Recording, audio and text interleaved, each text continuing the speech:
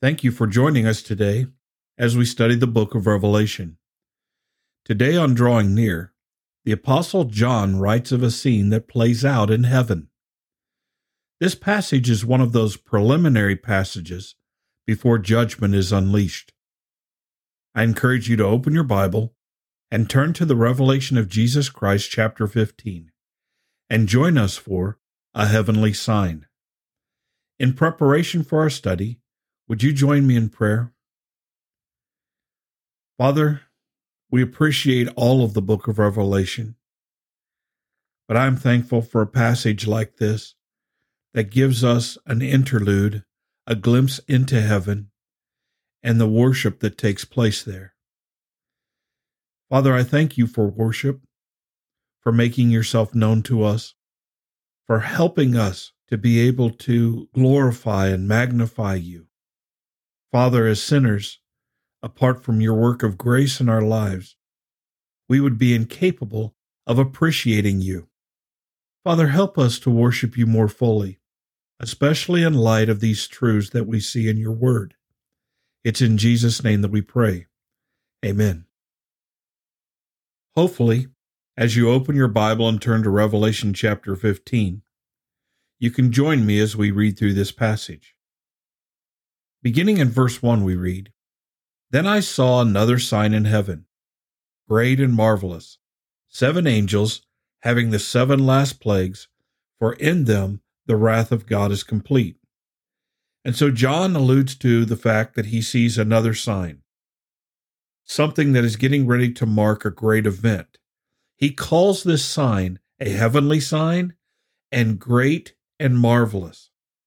John, all the way through this, is enamored with all of the loudness, all of the vividness, all of the spectacular signs and images and creatures that he sees. And I think that's important because it reveals to us that as human beings, heaven is going to be filled with wonder. What we see in heaven is going to be great and grand and marvelous and awesome. And so John says he saw another sign in heaven, and it is great and marvelous. Then he tells us that that sign consists of 7 angels having the 7 last plagues, for in them the wrath of God is complete. We are coming to the end of the judgment time. We have had the 7 seals opened, the 7 trumpets sounded, and now we are going to see the 7 bowls of God's wrath poured out upon the earth. And these 7 angels are there, and they're a sign of God's judgment. They're a sign of what is getting ready to take place. And these are the 7 last plagues, because when these plagues are finished, when we come to the end of them, God's wrath is complete. That's a wonderful thing to hear. The wrath of God is awesome and terrifying, and it is good to know that at some point in time, his wrath will have vented completely out. It will be finished, complete. In verse 2, John sees something that he's not familiar with. And so guardedly he says, "I saw something like a sea of glass mingled with fire." He doesn't say he sees a sea of glass mingled with fire, but it's something like this. It's the best way he has to describe it. And he goes on to say, "And those who have the victory over the beast, over his image, and over his mark, and over the number of his name, standing on the sea of glass, having harps of God." And so all of those who have come out of the great tribulation resisting the Antichrist, refusing to worship his image, refusing to take his mark, they are on this thing that John says is something like a sea of glass mingled with fire, and they have harps of God in their hands. Often in Scripture, we see the image of fire as cleansing or purging or even purifying. The fact that they're standing on something like a sea of glass mingled with fire may be a reference to their purification. This great number coming out of the great tribulation who have resisted the beast, they have harps of God in their hand, and they're singing a new song according to verse 3. The song that they sing is the Song of Moses. It's as if this is another great exodus. They are making their exodus out of the earth, out of the tribulation, into the heavenly promised land. And they're singing the Song of Moses, the servant of God, because these are the servants of God. And they're also singing the Song of the Lamb.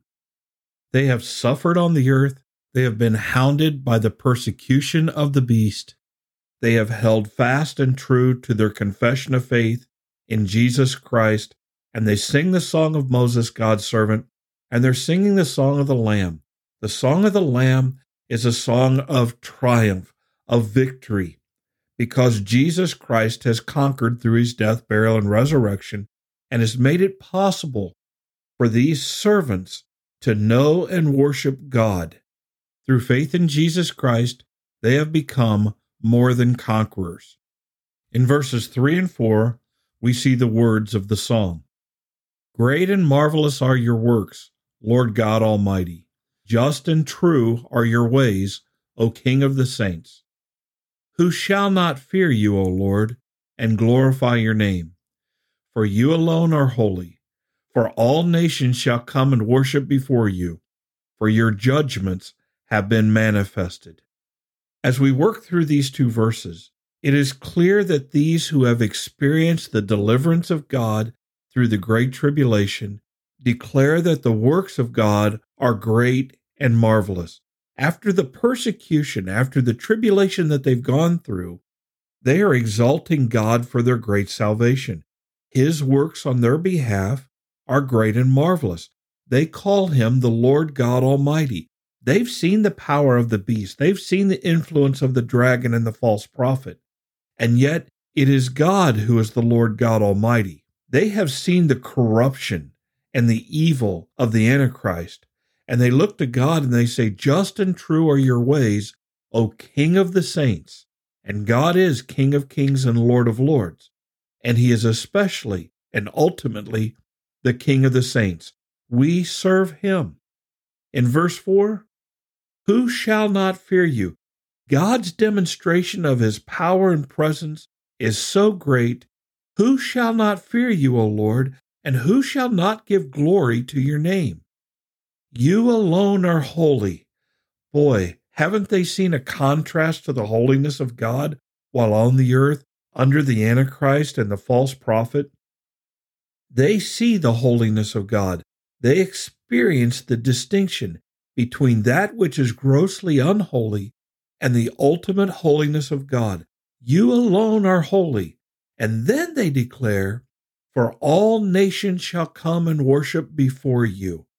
All those nations who have aligned themselves with the false prophet and the dragon, they will come and worship before you, for your judgments have been manifest or revealed. Your judgments have been clearly declared.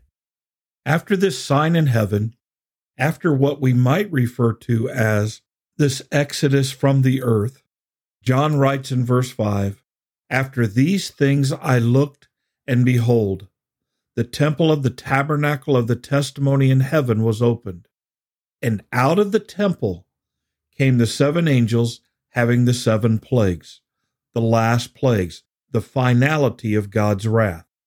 And they were clothed in pure bright linen, and having their chest girded with golden bands.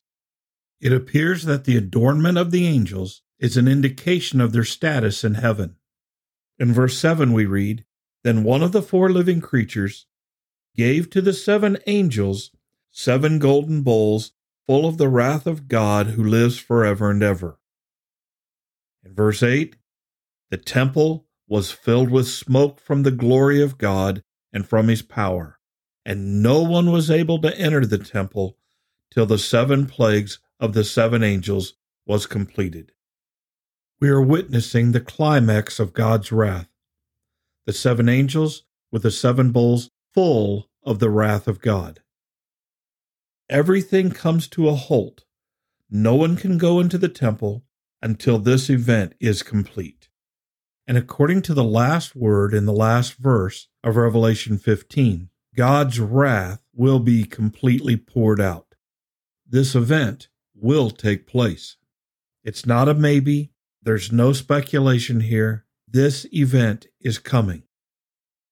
Praise God that we who trust in Jesus Christ have no need to worry or fear these wrath events.